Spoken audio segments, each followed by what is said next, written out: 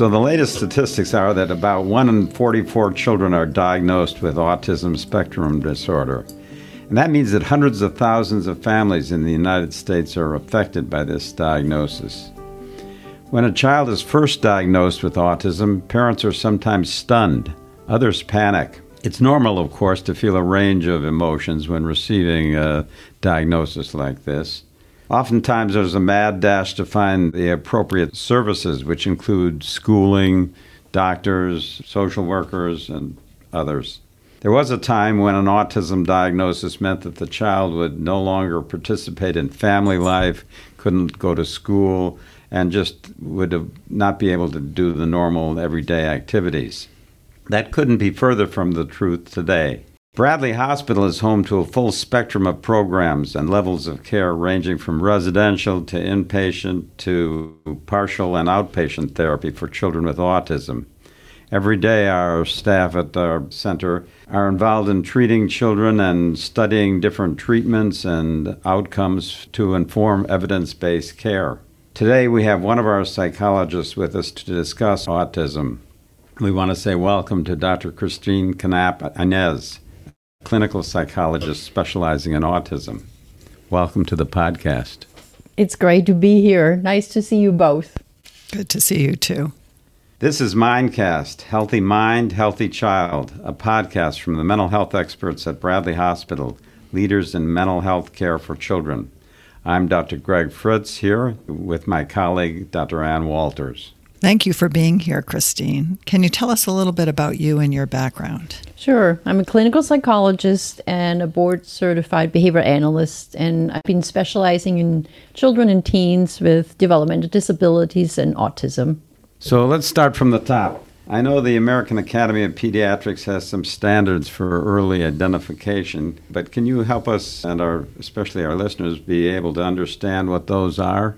So the American Academy of Pediatrics recommends basically a child-find effort and recommends that general developmental screening takes place at 9, 18, and 30 months. But they also, in addition, want screening for autism for all children at age 18 months and then 24 or 30 months, and using a standardized ASD or autism-specific tool. And the goal is to look for some clinical clues or red flags, meaning basically, is there a behavior there that shouldn't be there, or is there an absence of a behavior that should be there? And one of the screening tools, for example, is the MCHAT for toddlers. That's the modified checklist for autism. And that's a 2-stage screening parent report tool. And basically, if the parent notes and screens or checks off the list and reaches a certain limit in regards to the number of items noted, a follow-up interview with a provider will then be done, just to clarify further. And there are also other tools like the infant toddler checklist. These are all level 1 screeners that you can get online at no cost. And I just want to mention that these screeners do not diagnose autism. They just basically identify, yes, the child may have autism, or no, unlikely to have autism. And so what are some of the characteristics related to this that make parents sometimes suspect autism spectrum in their own child? So at a very early age, often it's not even the autism-specific characteristics, like, for example, the socialization or communication deficits or the restricted behaviors that caregivers start noticing. It's often sort of the daily struggle when the child has a meltdown just because maybe the blocks are changed, that the way how they left it the night before, and they come back and they see that they're out of order. Or maybe the food, peas and the chicken nuggets touch each other on the plate. Maybe the parents change slightly the word order of their favorite goodnight story. It might just simply that they have to wear clothes, or maybe they insist on splashing water in the sink for hours on end. Or maybe they have trouble getting into the bathtub, but then they're finally in the bathtub, then they don't want to come out. So it's the daily challenges that can be immense and have a family maybe go from one meltdown to the next. But over time, more specific autism characteristics come out, and caregivers or teachers start noticing that the child maybe only uses a few or maybe even no words. Maybe they had a large vocabulary, but they started to regress and maybe seemingly have lost their words. Possibly there's echolalia. That's when the child is repeating words over and over. Something like delayed echolalia. That is when the child recites entire storylines or maybe the credit of a movie at the end. They start citing it seemingly out of nowhere, maybe while they're having dinner. And then the parents start also noticing kind of the limited social reciprocity, which is the back and forth you have with a child when they maybe try to play peekaboo. Then other characteristics are using limited gestures. Like if you try to engage a child playing along with the song heads, shoulders, knees, and toes, and they just don't follow along. Or when the child sort of raises their arms and makes a big circle indicating this is how big the sun is, but the child just never uses these type of gestures. Then other red flags might be that the child uses a parent's hand, using it instead of like a social contact, they use it more as a tool to help them open the refrigerator. Or they don't respond to the name. They might move their body in an unusual way, or often also over or underreact to certain sounds or lights. So those kinds of things might be identified by the pediatrician and raise the pediatrician's level of concern enough to make a referral to a mental health professional, right?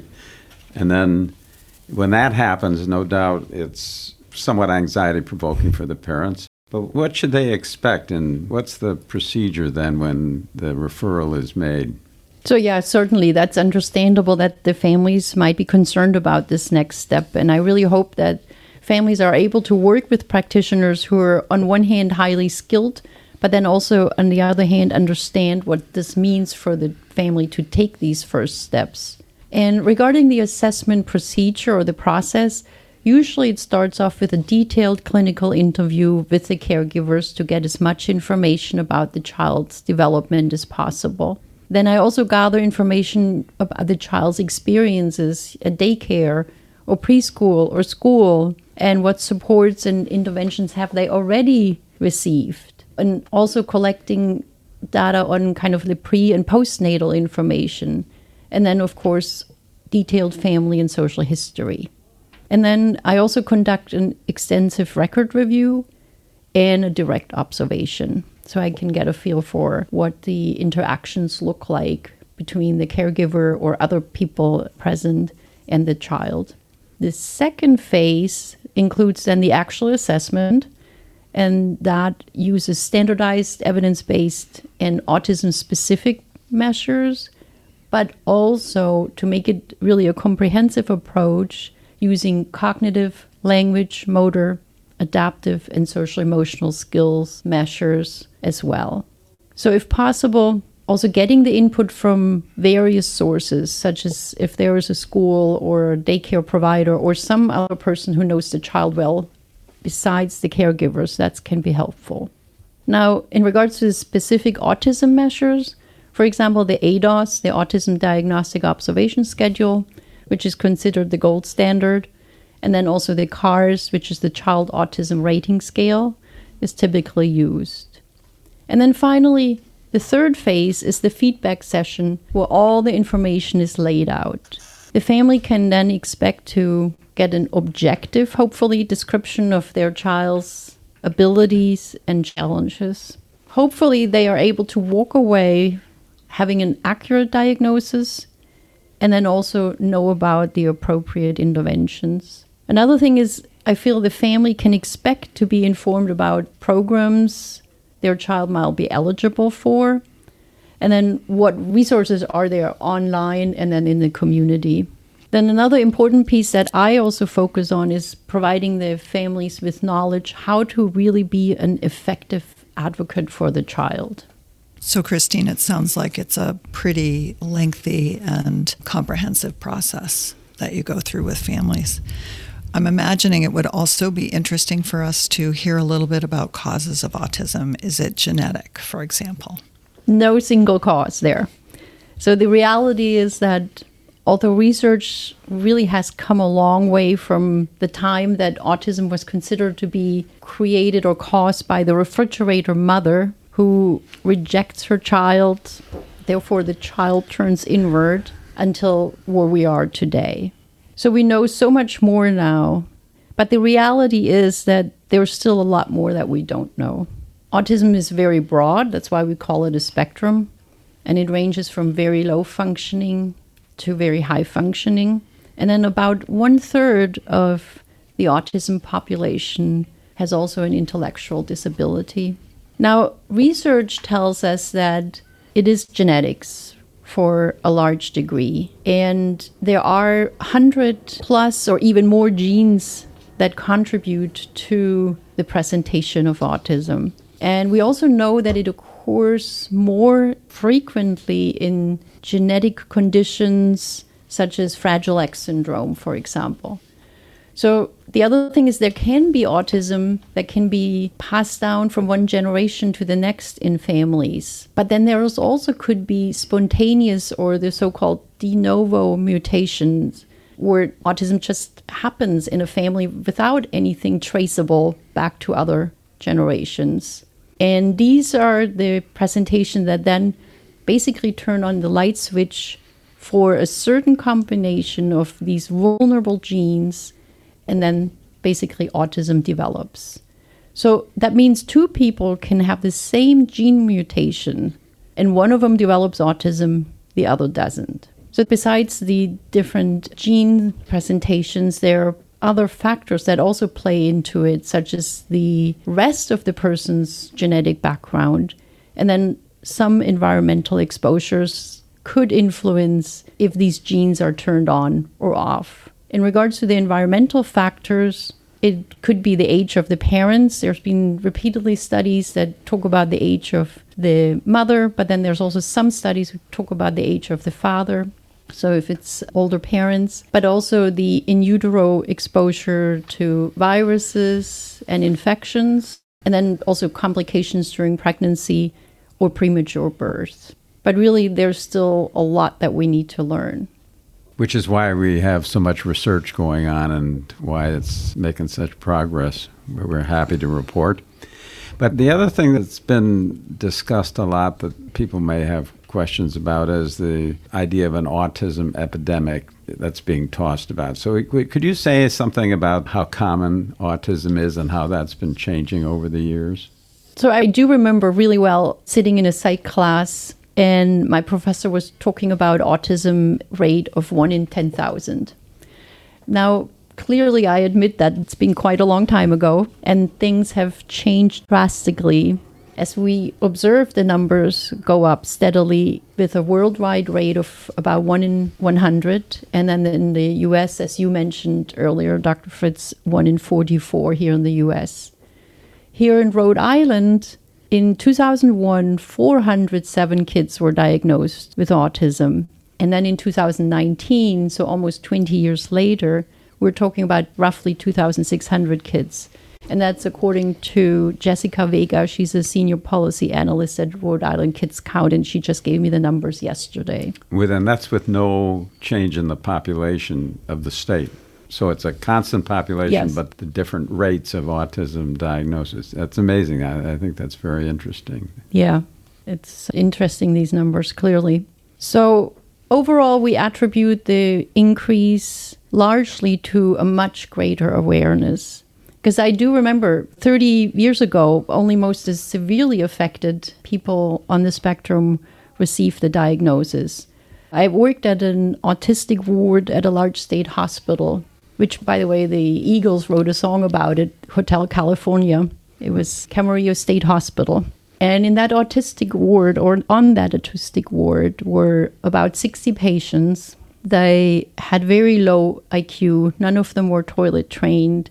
No language, severe self-injurious behaviors. Most of them had to wear a straitjacket or big helmets, gloves to prevent severe harm. So luckily, these days are long gone. And now we don't only have much better awareness, but clearly better diagnostic tools and a broader definition of autism for folks to get the necessary help. Really huge changes in that area, even over that time span here at Bradley Hospital as well. Could you talk a little bit for us and our listeners about different treatment options? Most people understand by now, I think, that early intervention is really the key to addressing skills, particularly language, motor, adaptive, and social challenges.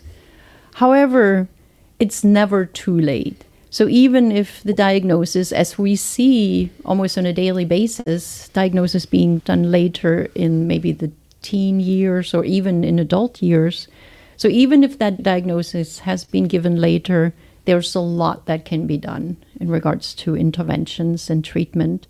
But if we go back to the early age, then the early intensive behavioral treatment interventions is an intensive treatment form based on applied behavioral analysis, and it teaches the young child really very important building blocks that are essential for being successful then in pre-K, kindergarten, and school, and of course beyond.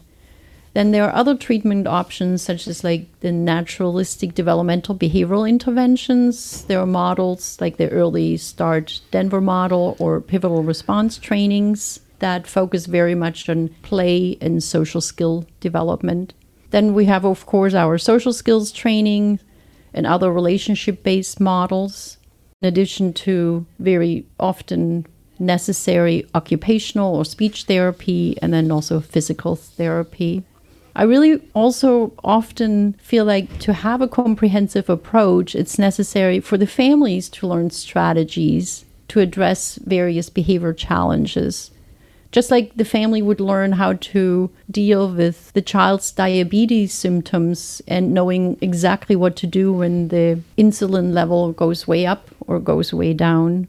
And as the child gets older, more and more co-recurring symptoms can play into it, such as anxiety, depression, obsessive compulsive behaviors, or any other mental health issues.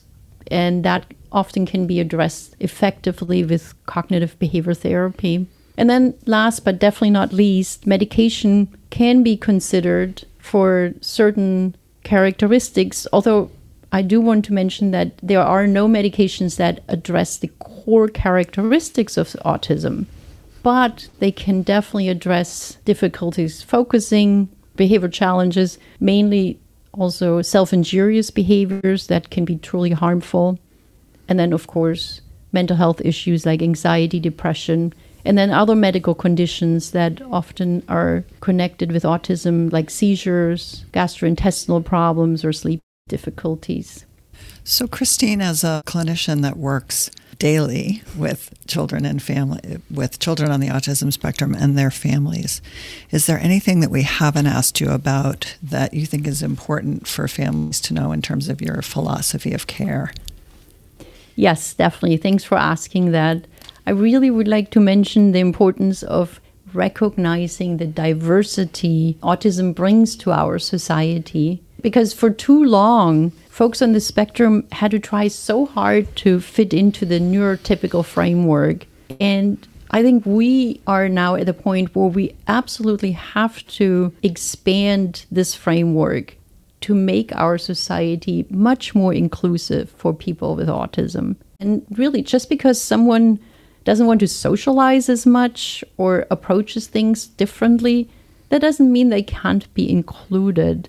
So I think it's really important to think where we can make adjustments in our society and also in the educational system so that people who think differently are no longer excluded. Whoever listens to the podcast, if you have time to watch Simon Baron-Cohen's talk about self-determination, he's a professor at the University of Cambridge in England, and listen to his talk at the United Nations Conference about Human Rights and Disability in 2017. It's on YouTube. You find some very inspiring words there. I mean, luckily we've have some promising developments over the years. Like Sesame Street included the character with autism, Julia. Then there are TV shows, streaming shows with stories about people with autism. Maybe check out one of the recent one, like Extraordinary Attorney Wu. It's quite interesting. Then the PBS show Xavier Riddle and the Secret Museum, that was praised by Temple Grandin. And then also companies like SAP and Microsoft and Auticon are hiring more and more folks on the spectrum. But there's still a lot that needs to be done. So we are really just at the beginning. I don't know if anybody is interested in some resources, but the toolkits from Autism Speaks are very helpful. By now, I think they have like 20 or 25 different toolkits, and they address everything from like how to take my child to have blood drawn, including visual, social stories, to challenging behaviors, to transition toolkits. So there's a lot that you can find. Then there's the Parent's Guide to Autism and Evidence-Based Practice from the National Autism Center at the May Institute in Massachusetts. And then the Autism Navigator has also really helpful resources and videos developed under Amy Weatherby at Florida State University. And then, of course, our local resources here at Bradley Hospital, and then also the Autism Project in Rhode Island. Christine, thank you so much for such a comprehensive discussion of autism spectrum today. We could clearly talk for hours about this, and there's still so much to cover. You'll have to come back and join us another time. Thank you for inviting me. Appreciate it. Thanks so much for being here with us. And if you found the podcast helpful, please share it on your social channels and check out our entire podcast library at bradleyhospital.org/podcast. This is Mindcast, Healthy Mind, Healthy Child, a podcast from the experts at Bradley Hospital. I'm Dr. Ann Walters with Dr. Greg Fritz. Thanks for listening.